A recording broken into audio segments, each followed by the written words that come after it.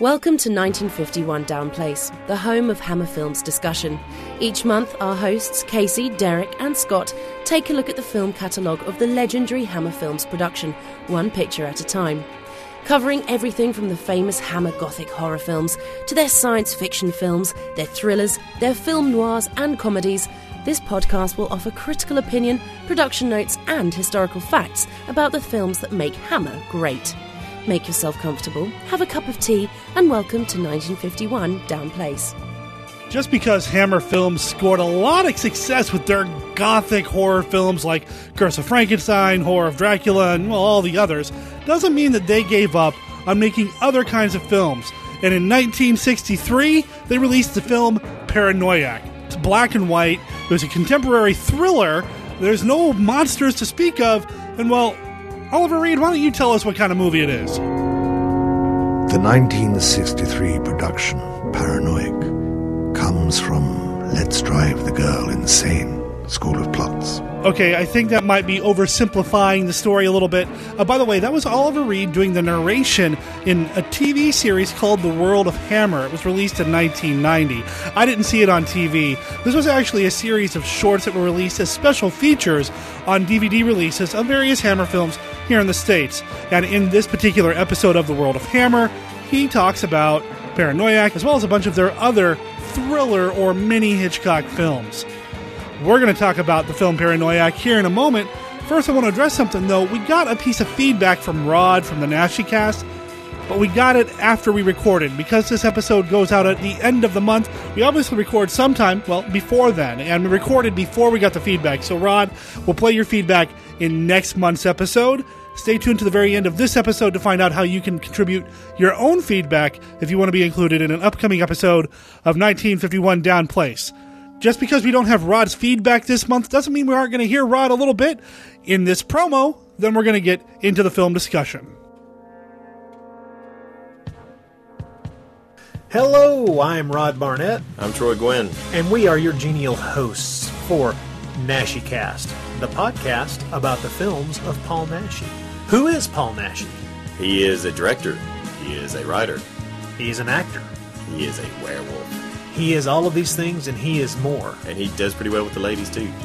Well, at least in the films he writes. Yeah, that's true. Have you ever seen a Paul Nashi film? Would titles like The Marshal of Hell, Count Dracula's Great Love, Beast and the Magic Sword, Fury of the Wolfman, Curse the Devil, Vengeance of the Zombies, Panic Beats, People Who Own the Dark, Crimson. Oh, I should have mentioned that. No, don't mention Crimson. Yeah. If any of these film titles alone intrigue you, come to the Nashi Cast. Let us guide you through the films of Paul Nashi, where you realize that Spanish horror is a completely separate field of endeavor. Totally weird, and something that, well, I don't know, it might not be for you, I don't know. Yeah. But Spanish you never horror know is till you weird. try. Give it a shot. Give it a try. Give it a try. Join us for the Nashi Cast. You'll be glad you did. At least we hope so. The dictionary says, paranoia, mental disease with delusions of fame, grandeur, persecution. Paranoiac. Paranoiac, one who suffers from delusions of fame, grandeur, persecution. Mental disease. Mental disease. This is the Ashby family.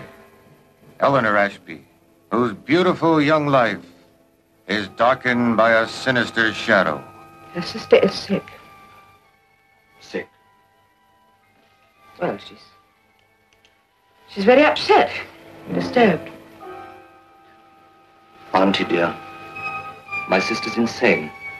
What strange sickness needed the constant attention of such an unconventional nurse? Simon Ashby. Don't argue with me, man! Get it! Get it! Whose twisted, greedy mind was obsessed by an inheritance of £500,000. For 8 years, they presumed that Anthony Ashby was dead. Hal, his unexpected return engulfs the Ashby family in a wave of terror. Go away! Don't come near me!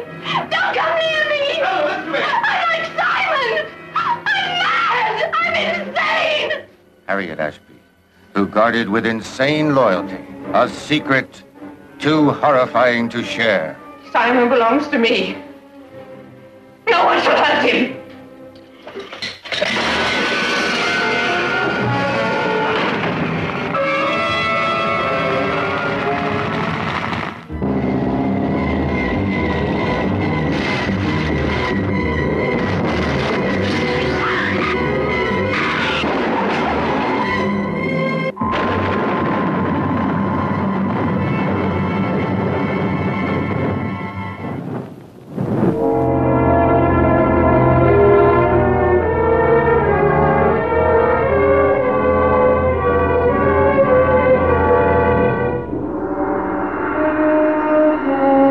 And that was the trailer for 1963's Paranoiac, written by Jimmy Sangster and directed by Freddie Francis, with a very aggressively drunk Oliver Reed in the role of Simon Ashby, who is just one of a number of characters who apparently are all vying for an inheritance in the film. But I don't want to get too much into the plot because, well, I think Casey does that better than I do. Oh, man. So Paranoiac, what did y'all think, man? Do we want to talk plot or want to get into our thoughts? What do we want to do? I watched it last night, and I know that we brought this up on Facebook, that this is in the vein of a Hitchcockian type of feel of a movie, and I wanted to say that that kind of hit home to me as well, watching this. In fact, I really thought that Oliver Reed was on par with Anthony Perkins. Oh, wow. In Psycho. Wow, okay. Yeah. I thought the same thing as far as, I thought this was extremely Hitchcockian, very much so. I don't know that Reed hit quite the same stride as Anthony Hopkins for me, but I mean, I still thought it was pretty good performance. Anthony Perkins. Yeah, him too. Sorry. Now I want to see Anthony Hopkins in Psycho. He would be good. He could be good. At least I didn't say Vince Vaughn. Oh. Very good. Oh, Casey. We would have ended the show right here. Yeah, that's it. The end. Thank you for listening to the final episode of 1951 Down Place. Is that the day I get fired? So this is based on a novel. It's based on a novel by Josephine Tey called Brett Farrer. I've never read the book. I've never read the novel. But Hammer's had their hands on it for about 10 years before they actually made the film. They bought the rights in 1954, put it on the 1955 schedule, canceled it, tried to get in 1959, canceled it again, then got Jimmy Sangster to do an adaptation. And that's the film that we ultimately see. That said, once Sangster wrote the screenplay, it ended up being so far removed from the actual source material that at one point Hammer considered not even extending the rights that they had to the book. I've never read the novel, but in the book, New Heritage of Horror, writer David Ryrie calls Paranoiac a drastic reworking of the novel. So, I mean, it must vary quite a bit from the source material. I know the source material does have a lot to do with, like, horse racing, that the family might be involved in horse racing, that sort of thing, but for budgetary reasons, Hammer's just like, we're not doing horses. We'll give Oliver Reed a fast car and call it good. Yeah, they didn't really reference where they got their money. It's just not at all. They had money. Yeah, they didn't say where it came from, just except for the fact that it was some kind of like a trust fund left by the dead parents that none of them could fully inherit until they hit a certain age. Mm-hmm. Mm-hmm. Which Oliver Reed's character was like 3 weeks out from. Yeah, almost there. Yes. Almost there. and quite honestly, none of these characters could have earned any money doing anything. That's true. They're all quite broken. Very. There's no quite about it. I'm not sure there was a sane person living in that house. Yeah, especially not to start. Especially not to start. Well, I don't know about her sanity, but Francois, the nurse, was all right. I questioned her sanity. She was in love with Simon. Yeah. I think love was probably a little bit of a stretch there. She knew what she was getting into as far as the inheritance goes down the line. Well, that's true. She did make some interestingly bad life choices that led her up to this point, I suppose. Yeah. How did Simon meet her? How did she get involved? That's what I don't know. Anyway, Casey, can you tell us a little bit about the story of the film? The film itself, the story goes that the Ashby family, we start out at a memorial service for the parents that passed away and the brother, I think his name was Anthony, I'm sorry. Yep. Yeah, it's Anthony or Tony. This service, which we are holding today, is in memory of our dear friends John and Mary Ashby and their son Anthony. John and Mary Ashby were known and loved by you all. We members of this little community remember them for the many kindnesses they showed to each and every one of us. And although it is 11 years since we lost them in such tragic circumstances, we still remember them with respect and affection. How much more poignant must be the memories of the Ashby family, of Harriet Ashby, John's sister, who so gallantly assumed the responsibility of bringing up the children themselves, little Eleanor. What can ever replace the gap left in her life by the death of her dear mother and father? And Simon Ashby, who still plays the organ in this church occasionally, as he has done since he was 15 years old. They're having a memorial service for them, and we see Simon is there, and I believe the sister is there. But then eventually they get back to the mansion with Simon and his sister and his aunt, and they're all kind of reminiscing there and going about, and the sister starts thinking she's seeing things outside, but everybody assumes that, she's just insane, so we're not going to worry about it. But she thinks she's seeing their dead brother walking around outside. And before long there's a lot of Oliver Reed chewing up scenery going along here with this that extends out the plot a little bit, but the basic plot's pretty simple, because then we go into Oliver Reed's character of Simon. He's burning through what little allowance he's given from the trust fund by the lawyer, and he burns through it simply on booze more than anything. He's a raging alcoholic in this movie, and he's out of money. He wants more booze, and he's arguing with the lawyer to give him more money, and the lawyer's telling him, you have to wait 3 more weeks, and then it's all yours. You could do whatever you want with it then, but until then, you're out of luck, because I've given you all you've got coming to you this month. Pretty soon, we find out that the sister who's thinking that she keeps seeing their dead brother Tony out in the garden, she does run into him, and it is Tony, so they think. And so this starts to set off Simon's paranoia in the fact that he is worried about how much of the share of the trust fund that he's going to get.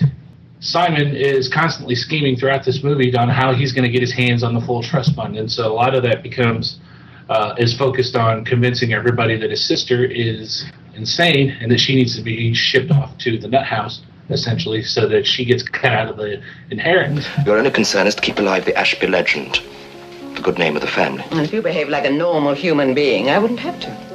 Before you start apportioning the blame, how do you suppose it looked letting little Eleanor behave like that in public? Must have given the villagers a marvelous tidbit. Your sister is sick. Sick?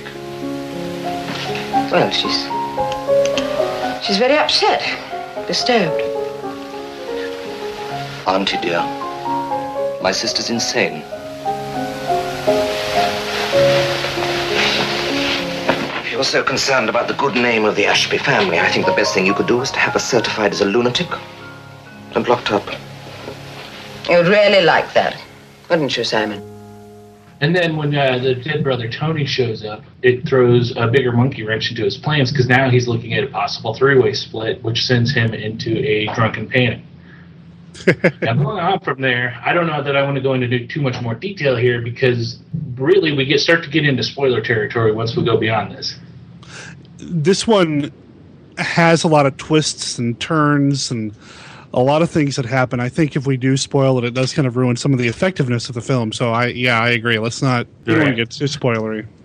But the main thing to focus on here throughout this movie, and it extends throughout the entire movie, is that Simon Ashby is our main character, and he is a very disturbed individual, and he's very broken. and he's got a lot of problems that he's trying to work through throughout this entire movie, and it's really apparent that here early on in the movie. Well, I'm not even sure he's trying to work through them because not at all. Wow. That's a fair point. He's not trying at all. He's enjoying his drunken revelry. Well, he's got that, plus they're living with their aunt, who is basically an enabler for him. Mm-hmm. And she's just as nutty as he is. It's funny watching this because it's just so overwhelming on how messed up this family is. You know, a good chunk of this movie when they first come back from the memorial service is Simon and his aunt arguing over how insane that the sister is, and they don't really care. They're just trying to argue over the fact that, you know, the level of insanity that's going on there. Well, and that's the reason that he brought in Francois. He was thinking that she could commit his sister. Well, that was one of two reasons that he brought her in. Yeah. Francois, played by Lillian Bruce or Brousse. I don't think she made a very good nurse, but I don't think that's why she was hired. Yeah. Nurse? How is my little sister? She's upset. You're a master of the understatement, aren't you? Why don't you admit she's out of her mind? I'm a nurse. Only a doctor could say that. As far as the cast goes, you mentioned Oliver Reed, and he's chewing the hell up out of this scenery. He spits it out and chews it up again. He is charismatic to a fault. Now, he's not a pleasant guy. This is classic Oliver Reed, and from all accounts and all stories about the man, I can't imagine that the behaviors that Simon partakes in the film was a real stretch for Oliver Reed. Regarding the drinking and the hard living and the carousing and going to the bars all the time or the pubs all the time. If you look into Oliver Reed's life and background, and I mean, the guy died in a pub. I can't imagine this was a real stretch for him. That said, he's still charismatic, and I couldn't help but watch the guy every time he turns up on screen. There's just something. There's a magnetism to the man. Well, and there's something going on here because there's nobody else in this movie, and I'm not saying that the other performances are bad, but nobody else in this movie is performing quite at the level that Oliver Reed is. So when he comes on the scene, you can't help but focus on whatever the hell he's doing because he's just in your face and he's here we go. Yeah. The one point I wanted to make on him, and earlier I said he was up there with Anthony Perkins, and the reason I say that is for a large chunk of the beginning of the film, you just think he's a drunk. You don't know he's got this psychotic side to him. He hides that really well, just as Norman hides it really well in Psycho. And I thought he pulled that off really well. At points, I just thought he was a mean drunk. I didn't suspect this really psychotic side that he had that doesn't come out until about a third or so into the movie. You really start to get a sense of how crazy this man is. Oh, and he's very capable. I mean, that's the other thing, too, is that he's a capable man, too. I mean, he's not just, trying to wait out looking for the money. He's doing things to try to get his hands on the trust fund. He's working on his sister. He's working the nurse angle. He's very aware of what's going on with the funds when he talks to the lawyer and the lawyer's son. So he's not just a guy who's just angry and drinking all the time. There's something happening beneath the surface where he's very manipulating and calculating. And then even deeper than that, he's got the crazy. But I almost thought he was sort of a drunk/con man at one point in the film. Yeah, you definitely do get the sense that if he wasn't kind of a spoiled trust fund kid, that he would definitely be dangerous as a con man if he actually applied himself to it. Yep. I don't know if I can imagine this role being played by anybody other than Oliver Reed. And I'm sure part of it is him bringing his real life to the screen there. In The Horror People, writer John Brosnan calls this probably Oliver Reed's best Hammer film. And Reed's done some Hammer work. I just talked about Night Creatures over on the B Movie Cast where he's in that. And, of course, he's in Curse of the Werewolf. But, man, in this one, he is 110%, all cylinders firing, and then some. He's just great in this film. And it takes a lot for me to really get into a film in which our lead character or one of our lead characters or all the lead characters are kind of broken, not fun people to be with. But I didn't mind watching Oliver Reed in this at all. Well, I know you and I had talked outside of the show about Oliver Reed and the fact that I thought this was the first movie that I had personally ever seen him in. I did do some looking, and there is one other film that I have seen him in, and it's The Sting 2. I want to go watch The Sting 2 again, knowing a little bit more about the man that I do now. And I actually want to see more movies that he's done, and because I really enjoyed his performance in this film. The rest of the cast... you mentioned the aunt, played by Sheila Burrell. I think that she had some complexity to her role, but not nearly as deep or entertaining to watch as Oliver Reed's performance. And then, of course, we had the other sister, or the sister, Eleanor Ashby, played by Jeanette Scott, who was also in Hammer's The Old Dark House, which we're going to be covering here in a couple of months. But that was the only other film she did for Hammer. She was the most sane of the bunch, and I think the reason that she comes off as crazy is because she was being manipulated by everybody else in that house. Oh, very much so. She seemed to be the one who was being affected the most by other people, as opposed to like instigating any of the crazy. They did a really good job with this, building it up that her insanity was very much a product of her brother and her aunt's manipulation. There's no question about it all along. Mm-hmm. Mm-hmm. They kept her sheltered. They kept her pinned away, and then they just fed into all of the, everything, all the anxieties that she had going on. They just fed into that and stoked the fire, so to speak. Mm-hmm. And I really liked the one scene where she, and I don't want to say what triggers it, but when she just goes batshit at one point. Go away! Don't come near me! Don't come near me! I'm like Simon! I'm mad! I'm insane! I'm dirty! And I thought she pulled that off really well because she just really broke down. I think of all the performances in the film, all the performers in the film, her character goes on the most interesting arc. I mean, I love Oliver Reed in this film, don't get me wrong. I think he's fantastic, okay? But Oliver Reed's already kind of there. His character's already kind of where he needs to be to make this film work. He doesn't share it all with us at first, but his character's already there. Whereas Jeanette Scott as Eleanor Ashby does go on this bizarre arc, this character journey where, first maybe she is crazy and, well, maybe not. Maybe she's being affected by everybody else. And then Tony shows back up, and then what's up with that? And then what you just said, Scott, about the trigger, which, again, I want to talk about it, but I don't want to spoil it because it goes into territory for me. But good. We may have to go. I don't know. At this point for this discussion, we may have to have a spoiler alert at some point, just so we can talk about the meat of this. Well, before we get into that, there's some of the minor characters that in the minor plot points that really kind of bugged me. Okay. And I wanted to talk about the lawyer, and I'm trying to remember which actor was the lawyer. Cosette, and then his son, Keith. Their roles in this film, especially Cosette, the main lawyer, he was really big in the first 20 minutes, and then just kind of disappeared. Yeah. That the whole backstory of who's embezzling who just kind of fizzled out. Yeah, very much so. They brought that up. I agree totally on that one, Scott, because they brought it up, and it was such a big that scene with the elder Cosette and Simon talking about Simon wanting more money out of his trust fund, essentially, so he could buy more booze and whatnot. That was a pretty big scene, and it felt pretty weighty. But then after that, they just did nothing with him. Well, they had that, and then they had him go. Simon then went and talked to Keith, and Keith ended up giving him some money, and that whole enabler act that Keith was doing just kind of falls away. You don't see him.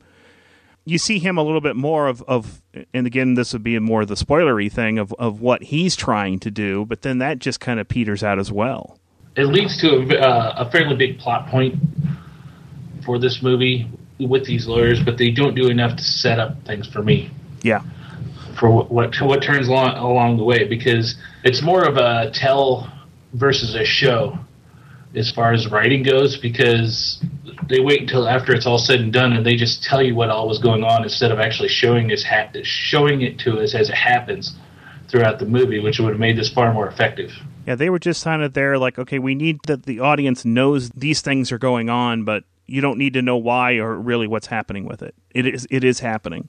Especially for what the younger Cosette ultimately is doing in the story. I agree with you both that there needed to be a little bit more meat or more screen time with that particular character for what his ultimate role is and everything. There did need to be more going on there other than just, I don't know, having him be there and like Casey said, and I think it's a great way to put it, a tell versus a show. And really, this could have been, if they would have handled this a little bit differently with these two lawyers and whatnot in their story, and they would have kept some details of what was going on a little more secret for a little bit longer, this could have had a far more shocking twist, a la a Hitchcock movie that they're obviously paying homage to here, so to speak, or borrowing from. I think it would have been a far more effective shock later on in the movie if they would have played this out more.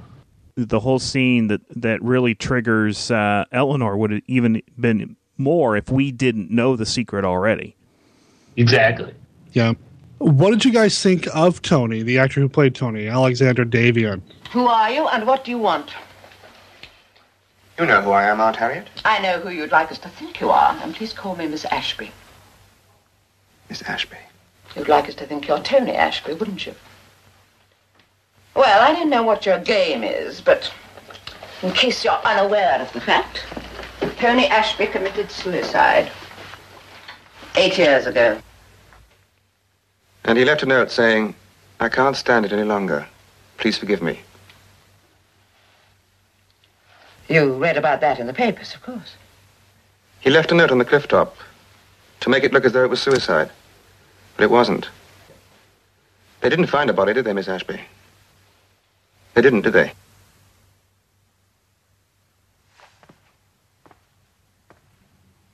The tide's very strong there. There wasn't a body. I just ran away. You just ran away. Why? Because I couldn't stand being with you for a moment longer, Aunt Harriet. To be honest, in comparison to everything else, all the acting that's going on around him, especially with Reed, he was a little dry. He was a little subdued, I think. Granted, he was supposed to be because of the character, but there wasn't much to him. I mean, they talk a little bit about his backstory of traveling.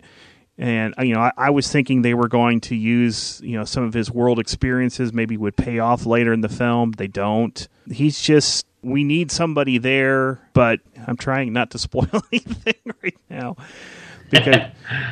because of what he is.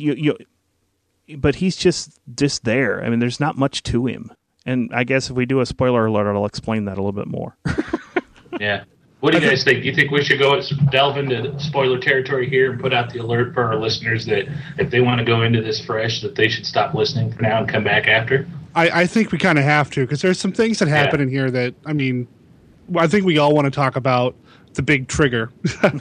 Yeah. But there's some other things, too, that especially towards the end that I'd like to look at. And, man, we can't do it without ruining the film. This film does have a pretty complex kind of twist more than once happening in the thing. So, yeah, I think Casey's right. We got to put a warning out. Yeah, we're going to spoil the film here. To be fair, this was filmed in '63, so I think we're set, as far as the legalities of spoilers, I think we're good. The spoiler police aren't going to come get us? I don't think so. All right. Dude, she tried to kiss her brother. I know. Totally ripped off Star Wars there. It's funny you say that because I was watching this movie and something about Oliver Reed, and I think it's from like the nose up. He looks like Mark Hamill. Really? I was just thinking Oliver Reed would have been an awesome Han Solo.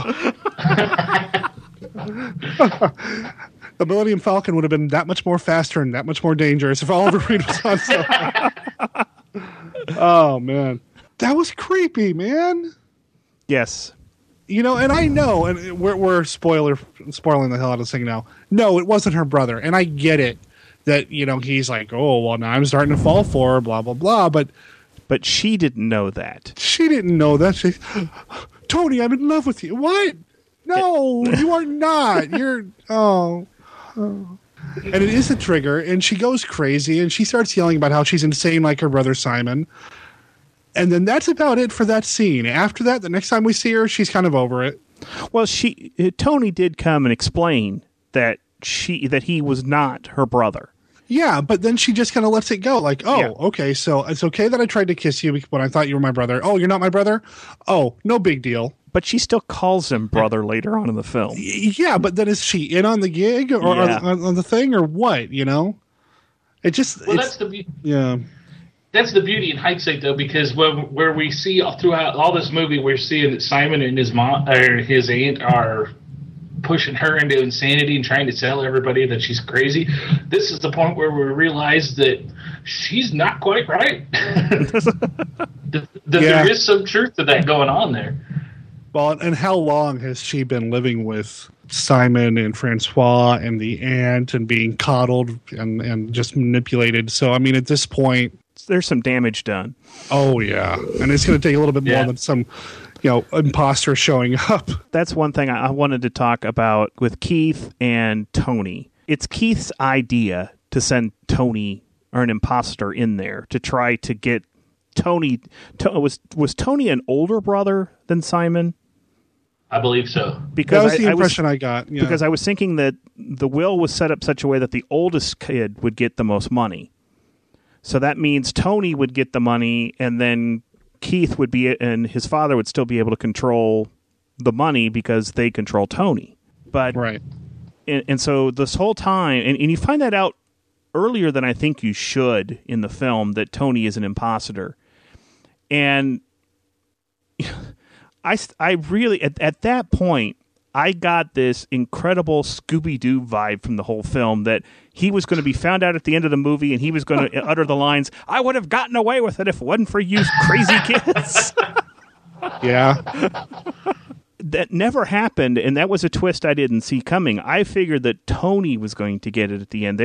All these crazy people were going to find out that he's not really, but then you come along and find out that Simon and the aunt knew all along that it wasn't Tony. Which is interesting that they played along with it for so long. But again, at the same time, once we realize why they know it's not Tony, because Simon is pretty nutty and he's, since we're in spoiler territory here, he's got the mummified body of Tony in the chapel playing music to it every week. Well, I think the reason they played along with it because they saw it as they're still messing with Eleanor's mind. To an extent, yeah. But I mean, the most basic of it, though, is they can't say, well, because the lawyers doing these interviews and stuff like that, they kept saying, it's an imposter, or an imposter, and he says, well, how could you be so sure? They can't say, well, because the real Tony's dead in the chapel. we killed him. We've got his body over here. How Simon goes assure you it's not the real Tony. It's not. Just trust me on this, guys. Bring me some brandy and trust me on this, guys. And what the aunt was doing when Tony was out in that room playing the organ was creepy. Yes. What was that? She was perpetrating the vision that Tony was still alive and that Simon was playing to him by dressing up as a choir boy and wearing the creepiest mask I have ever seen. Yeah. That was so odd. It's just, I didn't know what to think of that. I mean, the whole, we're going to play music that sounds like Tony, and I get that. But the mask and then the hook just kind of came so far out of the blue for me. It almost took me out of the film, to be honest, because suddenly, we're in, is this a slasher film? I mean, what just happened here? And then it goes back to being what it is. I mean, I get it at the end when the aunt's like, and this is why I did what I did. But man, you're right. That mask was pretty. Well, she was trying to protect Simon, and I want to know if there is any more to the relationship between Aunt Harriet and Simon beyond aunt and nephew. Oh yeah. Oh, well, come on! In the family. Yeah. That's yeah. I don't know. There's definitely something more going on there, and it's weird. It's the way she coddles him and stuff like that. And she kind of takes on the motherly role, which doesn't help Scott's theory, which I think there's some truth behind. But at the same time, too, that you can see it. That's the problem here, is they don't give us enough detail on some of these, on the backstory of these characters, so we don't know for sure and whatnot. But I kind of get the impression that as far as the Ashby fortune goes, the only ones that are looking to inherit are Simon, Tony, and his sister, and Simon is working hard to make sure that it's only him, and Aunt Harriet knows that if she supports him, a part of me wants to think that Aunt Harriet knows that if she supports Simon, that he's going to take care of her, and that's her into the fortune. Yeah, but they don't give us anything to actually show that. They just kind of leave it out there. Yeah, he's going to take care of her as well as he took care of Francine. Yeah. Which, again, was another one of those, like, whoa kind of turns. I did not expect how that relationship ended to end that way. Oh, it didn't surprise me because she was leaving at that point. Yeah. And he had to shut her up, basically. Come here. No, Simon, it's finished. What makes you think I'd let you go? You don't have any alternative, Simon. If you try to stop me or come after me, I'll start telling people what I know. You don't know anything. Enough? Enough for what? You've always known that I wasn't exactly the blue-eyed boy. It's never seemed to worry you before. No, Simon. Please. I've never pretended to be anything that I wasn't. Not to you, anyway. Please, Simon. I guess I just expected more berating, more yelling, and kind of asserting his will, as opposed to, well, we're spoiling it, killing her. Yeah. But that said, after he kills her, and there's that creepy shot, I guess it's like a POV shot. You see it in the trailer, if you go look up the trailer online, where the camera is looking up through the water in which she's just been drowned, looking at Simon, and his hand's like in the water after having shoved her down into the water. Because you don't actually see the submersion, you just kind of know it happens. And his hand's in the water, and he makes his fist in the water, and he's just got this blank kind of look on his face. It's creepy as hell. I loved that shot. It was unnerving as hell. And this is also where we start thinking maybe there's more going on to what really happened to Tony, because then he says, nobody ever leaves me. Nobody ever leaves me. And, well, Tony didn't leave either, because nope. Tony's in the chapel. And one other thing that I want to mention about the chapel, because we see, and I thought this was interesting, Simon's playing the organ, and I would not have thought that this drunk, this fast-driving, hard-living guy who's running out of money because he spent it all on brandy knows how to play a church organ.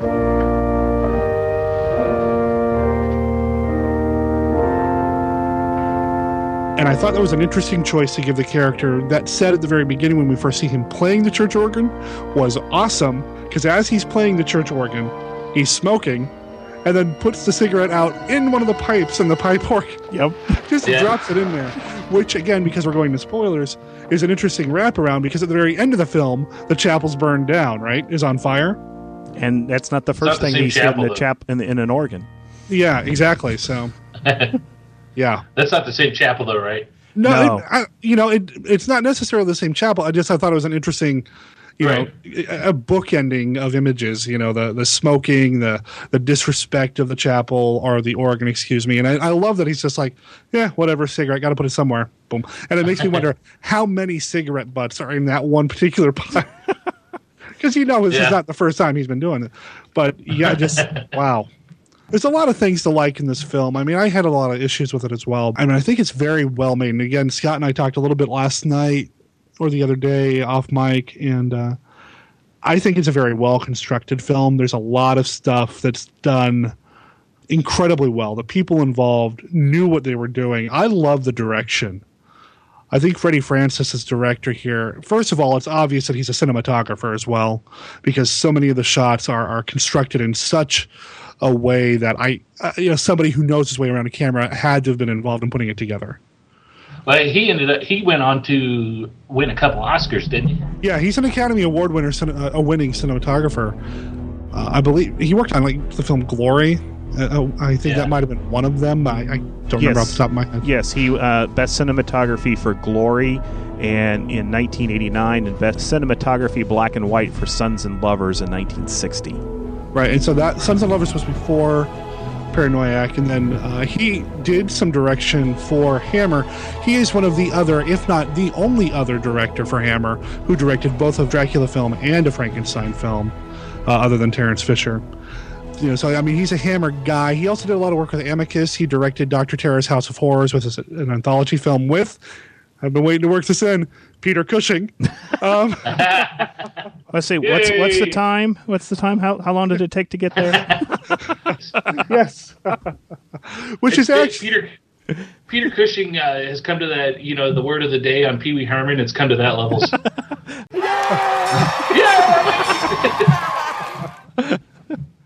But yeah, I think Francis is solid as a director in this. Very good, very in control of everything, and you kind of have to be with Hammer anyway, because they're always kind of trying to save money and be as efficient as possible. But you know, as a director who knew his way around the camera, I think there are some wonderful shots. I mean, we talked about that creepy shot with Oliver Reed up through the water. Yeah, I mean, that's fantastic. I love that. I didn't feel in danger of when Oliver Reed is driving around crazy in the car. I mean, the camera's mounted on the car, and he's driving around and going fast, and at one point he almost runs down Tony. I never felt out of control, even though in any other circumstance, if somebody's driving like that, I suppose I would feel kind of threatened or scared. I never felt out of control. I felt like Oliver Reed was always in control of the vehicle, of the car. Do you want a lift, Auntie?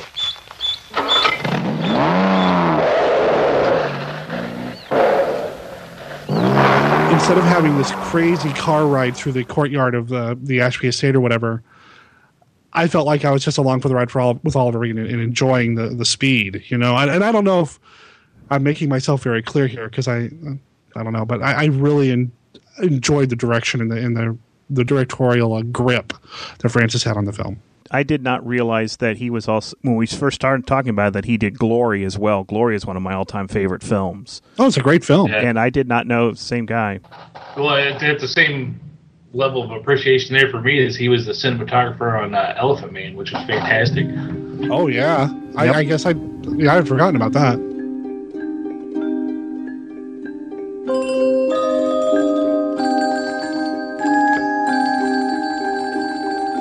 At the very end, the climax of the film, in the book Hammer Films, A Life in Pictures, Wayne Kinsey says that the mummified body of Tony Ashby is much better than the mummified body of Mama Bates in Psycho.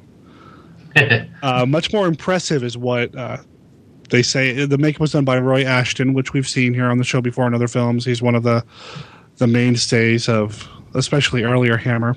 What did you guys think? I mean, I don't know if I agree that it's better than The Mother, but I thought it looked pretty good. But it's funny because when they show him sitting in the chair, it does look pretty good with the face and stuff like that. But they're towards the end when we see the chapel on fire and stuff, and he goes back and grabs the mummified corpse and he picks it up. It's pretty obvious that from the waist down, it's like a skeleton, you know, like a science lab plastic skeleton or something.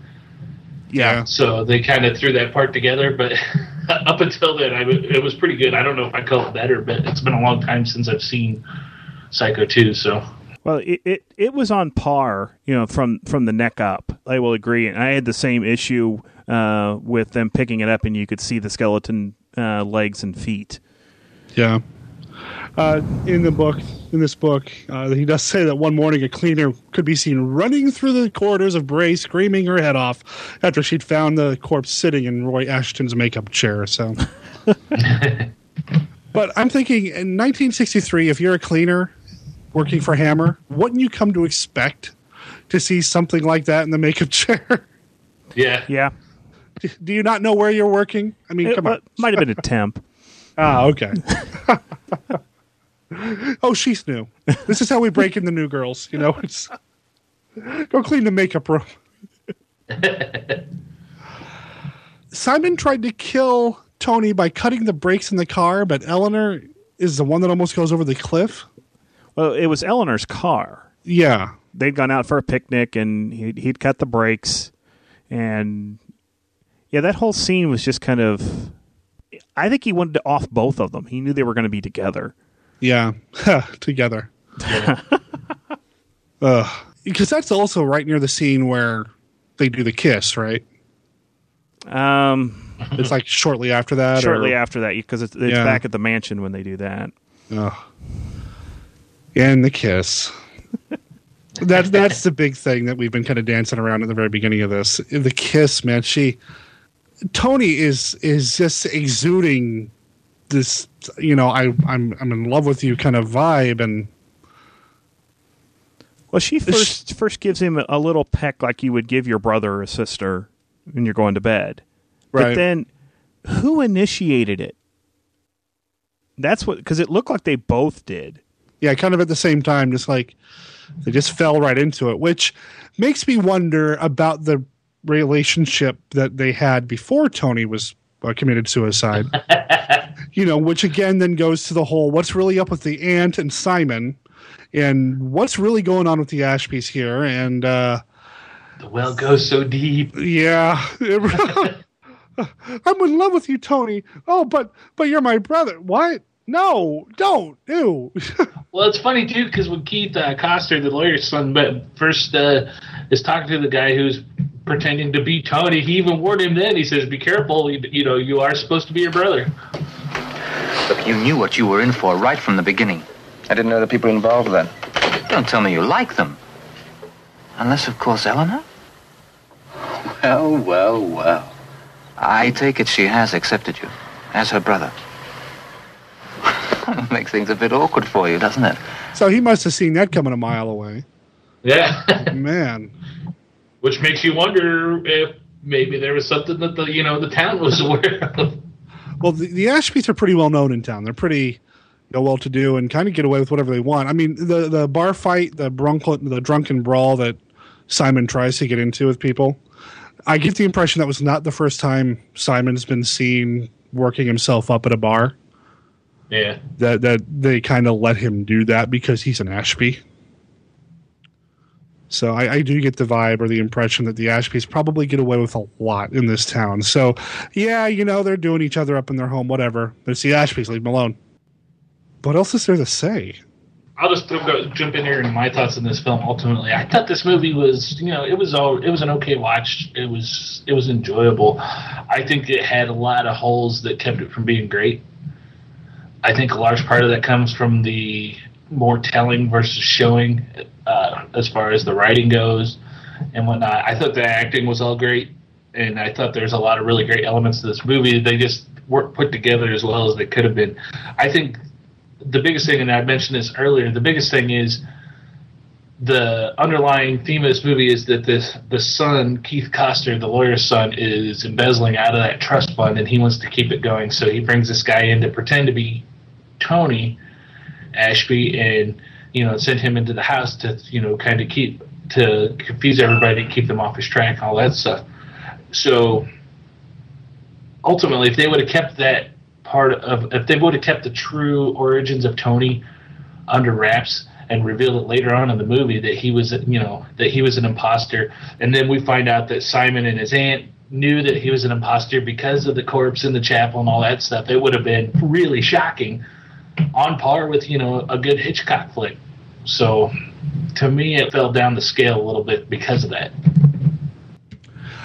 I'm almost on the same page as you. I think that I didn't necessarily need to have Tony revealed as an imposter later. I actually think the film also would have worked if we had revealed that Tony was an imposter earlier in the film.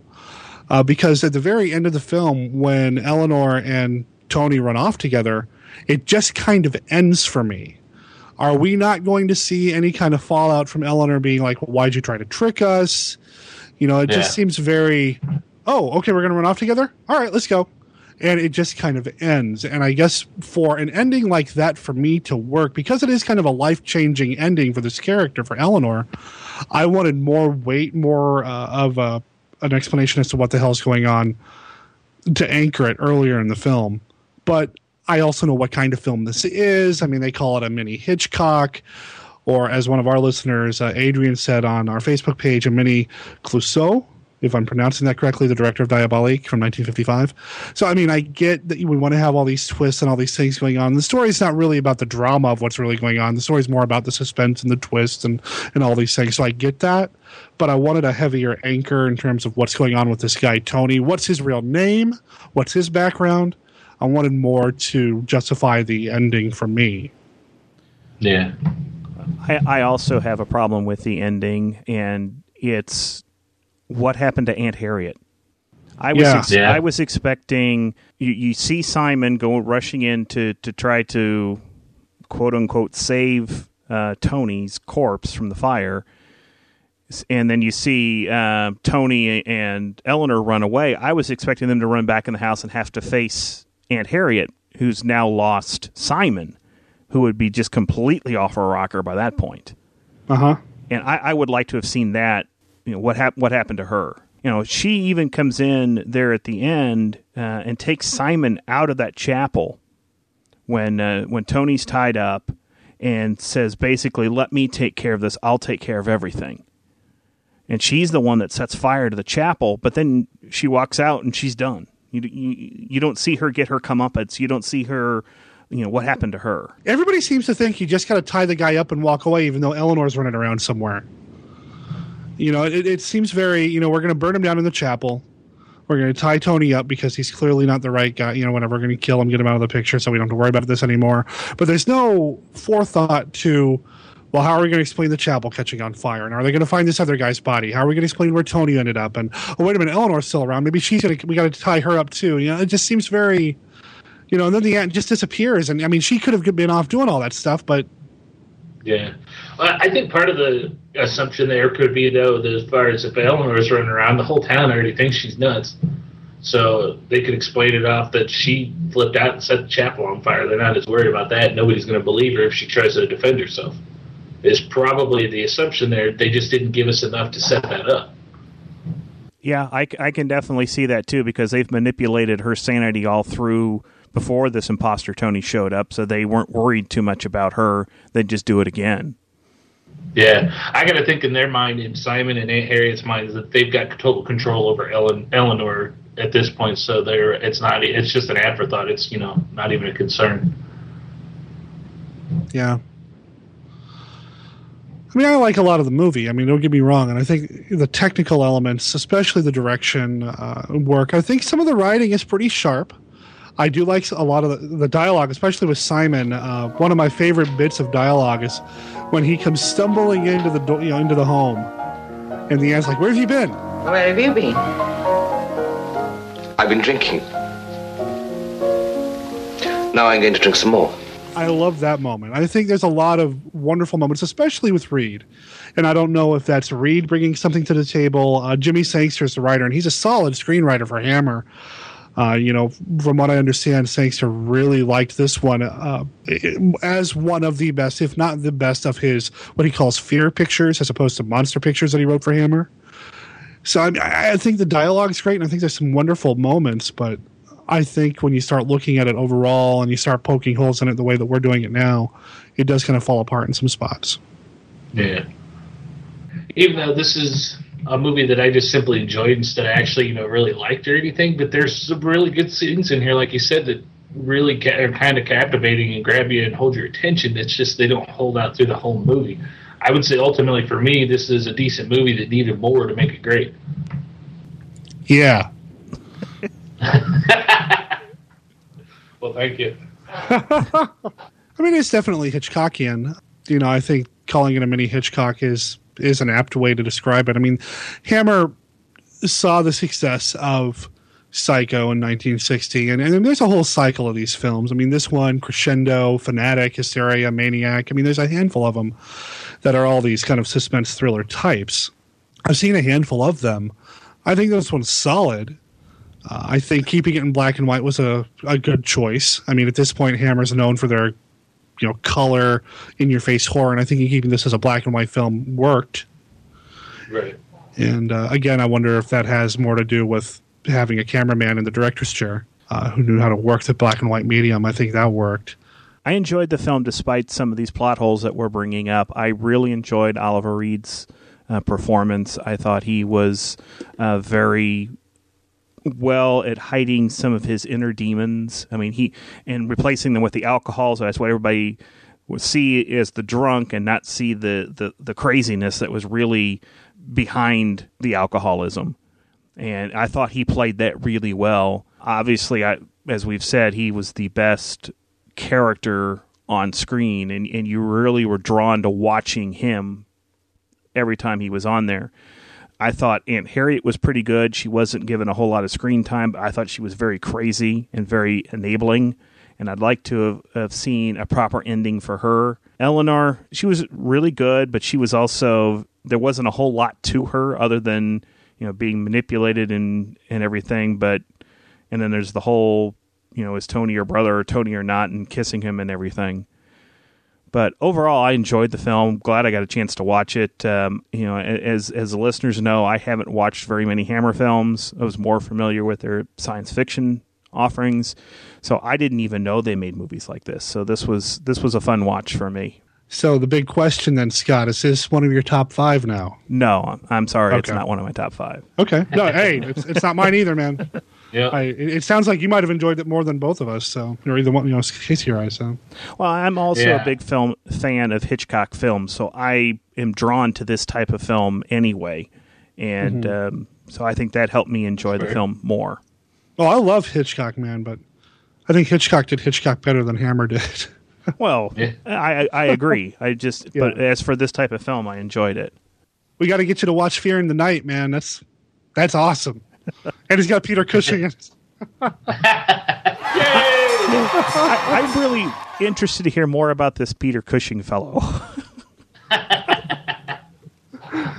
I hear he's an excellent actor. I agree with what both of you guys said. There are a lot of things to really enjoy, and I think it does have some awesome elements to it, but I did have some issues with it. And this was the first time I had watched the film. I have had it here at home in 2 different versions. This film is released as part of a set called the Hammer Horror Series that was released back in 2005 by Universal. It's part of a pack of movies that includes Brides of Dracula, Curse of the Werewolf, Phantom of the Opera, Kiss of the Vampire, Nightmare, Night Creatures, and Evil of Frankenstein. But it's also available as a Blu-ray. In fact, this film is the very first Hammer film of the classic Hammer to have been released on Blu-ray, which seemed like an odd or interesting choice to me, put out in 2010. I have the Blu-ray here. I picked it up. I just hadn't had a chance to watch it until we talked about it on the show. The Blu-ray looks nice.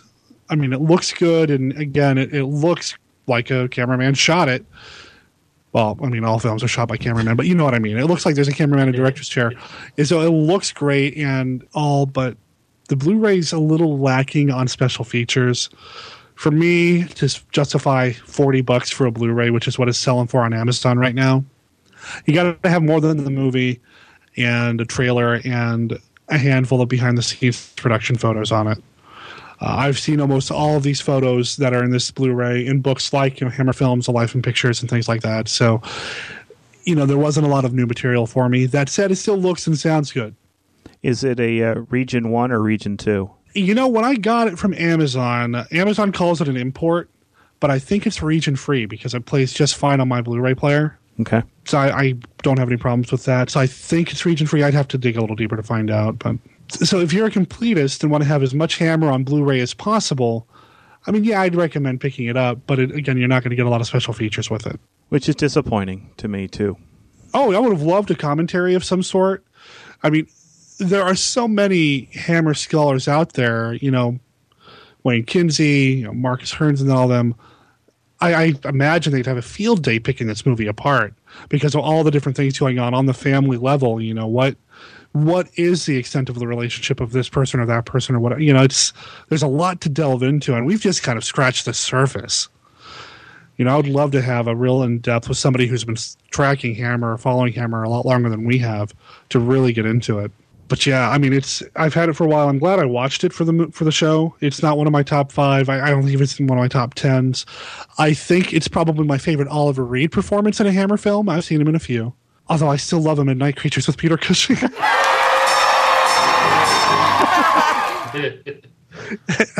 And I'm not trying to be funny there. In Night Creatures, I really think that he acts better because he's not Oliver Reed per se, whereas in this one I felt like he was Oliver Reed turned up to 11. And I don't know. I mean, I like it, but I don't know if I'm going to go back and watch it again anytime soon. Yeah, that's exactly what I was thinking. Is this is a movie I'm glad I watched, and I enjoyed what I did watch. It's not one that I'm going to go out of my way to watch again, though. I'm glad I watched it as well, and I may throw it in again sometime in the future. Unfortunately, it's going to suffer from knowing all the twist. It's going to take away a lot for rewatchability in my mind, even though I do like to rewatch the Hitchcock films because they're so much higher quality, the story and everything. So I don't know how often I'll watch it, but I'm sure I'll watch it again because I did enjoy it. I think you just nailed it for me. I think that was it because I also love Hitchcock. I can watch Psycho and North by Northwest is fantastic and Rear Window. I mean, I love these films, even though I know the twists and the turns and who did what to when. I get that. I wonder if there's just something about Paranoiac where once you kind of know everything, is it going to be as enjoyable to watch again? I mean, I suppose you can watch it and enjoy it for the craftsmanship, but I think you just nailed it. Hitchcock's got a rewatchability. I don't know if this one will. Maybe that's my issue with it. Yep. And on that note, next weekend I will be watching a lot of Hitchcock films. Yeah, I'm jealous, man. Maybe we should start a Hitchcock podcast too. Yes, our wives will love that. Oh yeah. Well, speaking of wives, Scott, I wanted to ask you, because I know your wife Tracy also is a huge Hitchcock fan. Mm-hmm. Did she watch this one with you? No, she did not. She was under the weather yesterday, and so I watched it on my own. She did not watch this one, and that's one reason why I may watch it again. I may watch it with her because I think she might enjoy it. I'd like to hear what she has to think of it. It doesn't have a lot of the skimpiness, the nudes, the heaving bosoms, and all that. It doesn't have any of that. Well, there is the one shot of Francois. You know what? I wanted to mention that. Yeah, go ahead. Yeah, I was going to say that was one of my favorite scenes in that movie, and it wasn't just because of Francois or Nighty. That scene was fantastic to see the relationship between Simon and his Harriet, because he opens the door and he's got Francois hidden there, and Aunt Harriet's riding him and stuff, giving him the business and all this stuff, and then he gets done. He's like, "Yeah, well, whatever, I'm gonna do what I want anyways." And then he steps back specifically so Aunt Harriet could see Francois sitting on his bed. Yeah, not just sitting on his bed, but like she's in a position where she looks like she's just been taken advantage of, even though as an audience we know she hasn't been physically because we were there. But she's got this like ashamed kind of look, like she just got brutalized in some way. And she just seems so embarrassed that Aunt Harriet's seeing it, and actually Simon's like, "Yeah, what?" Now, see, I drink. I got a completely different vibe from that scene because in my mind, I thought there was something going on between Harriet and Simon, and I thought he was trying to make her jealous. That may be. To an extent, I think he was. Sure. Yeah. Either way, he's like, "Yeah, what?" I need some brandy. Yeah. I need a drink. That was his drink of choice, wasn't it? Brandy throughout the whole film? Yes. I need more brandy. Why are we out of brandy? Yeah. Brandy. Now I'm going to drink some more. Yes. I'm sorry, we're a little low on brandy. Oh, man. So, yeah, Paranoiac, good film. Some really interesting elements and really fun to pick apart with some friends if you have a Hammer podcast. Mm-hmm. And I hope if you've gotten to this point and you hadn't watched it, I'm sorry. You should have stopped when we told you to watch it. Yeah, man. We just spoiled the hell out of it. But we warned you, though. Yeah, we did warn you. We warned you. All right, so that's Paranoiac. Next month, we are talking about one of Scott's top fives, right? North by Northwest? One of Scott's top Hammer films. Is it Quatermass? It's Quatermass. Yes, we are talking about the Is it the Quatermass Experiment? Which one? Where is that in your list? I know Quatermass in the Pit was number 1. Number 3, yes. Yes. The Quatermass Experiment next month, and the month after that, The Old Dark House. So we'll get to revisit Jeanette Scott in that. The Quatermass Experiment, this will be the first time we've talked about one of Hammer's science fiction-ish films. So that'll be fun. And again, you can find out all the films that we've covered in the past and films that are coming up if you head over to our Facebook page or our Facebook group. So go look up 1951 Down Place on Facebook. There's also a lot of conversation happening over there regarding The Women in Black and other films coming up, and the fact that a lot of films are now being restored and released on Blu-ray. I am personally holding out on picking up any of the Blu-rays from the UK right now because I did discover my Blu-ray player is not region-free like I thought it was. So they would just do me no good if I picked them up and had them here. But I've heard that, I've heard they're going to be porting them over to the US at some point. Well, Hammer's a big thing now because they're back and they're doing really good. So yeah, I think The Woman in Black really kind of put them on the map, and now we've got all these remastered or restored editions and things like that. Even if they don't get released in the U.S., I will eventually, I'm sure, pick up a region-free Blu-ray player down the line, and I'll pick them up that way. But man, I want Plague of the Zombies is coming out on Blu-ray. Man, come on. Just talking about that with one of our listeners, Richard, over on his Facebook page. Also on our Facebook page is our poll, where you can help us program a future episode of 1951 Down Place. The deadline for that is the end of May. So head over there and cast your vote for which film you want us to cover. Right now in the running is Dracula, Prince of Darkness, Vampire Circus, X the Unknown, Rasputin, The Mad Monk, Twins of Evil, Scott's favorite, Four-Sided Triangle, The Curse of the Werewolf, and Hell is a City. Go Four-Sided Triangle.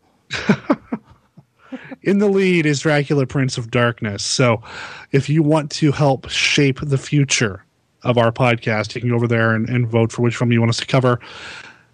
And like I said, the end of May is the deadline on that. We have a new way to reach us on the show. We have a new way to give feedback to us. That's right. Actually, we now have two ways that you could leave us a voicemail. You can still call us at area code 765-203-1951, or you can head over to our website at 1951downplace.com, and on each one of the pages on our site, there is a link that's on the right side of the page that says, click here to send us a voicemail for free. If you click that, it's going to use your computer's microphone. You just speak into it. You can record up to 5 minutes of anything that you want to provide feedback to us, and then it automatically sends that to us once you save it. So you don't have to experience any long-distance charges on your phone or anything, and it's simple and easy to do. Cool. And you can still find us on Twitter as well at twitter.com/1951downplace. You know, every time we put out a new episode of this show, I go and I post some things in some message boards like the Classic Horror Film Board or the Universal Monster Army. So if you are a member of those message boards, you can always find a place to maybe start talking about the show over there as well. Although we do try to focus a lot of our discussion on our Facebook page. So feel free to join us over there if you want to chat it up with us and the rest of the listeners. All right, so each one of us have several different other podcasts going on right now that we need to go work on, so I think we should probably wrap up. Yes. Quatermass next month. Looking forward to it. I'm looking forward to that, too. And there's no incestuous parts to it. Are you sure? I don't know, because there's that whole alien presence thing, and then the thing with the lion and the tiger. Oh, wait. And there's no drinking of brandy that I can remember. Oh. That's a shame. Does Quatermass need a little Oliver Reed? No, it needs some Peter Cushing.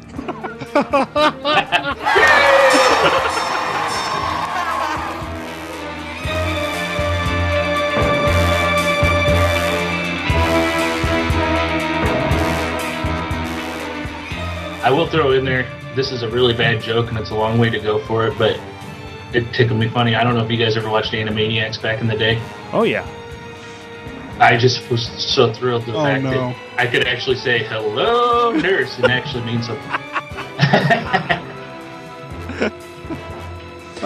See, I save that from when I'm watching the MASH movie.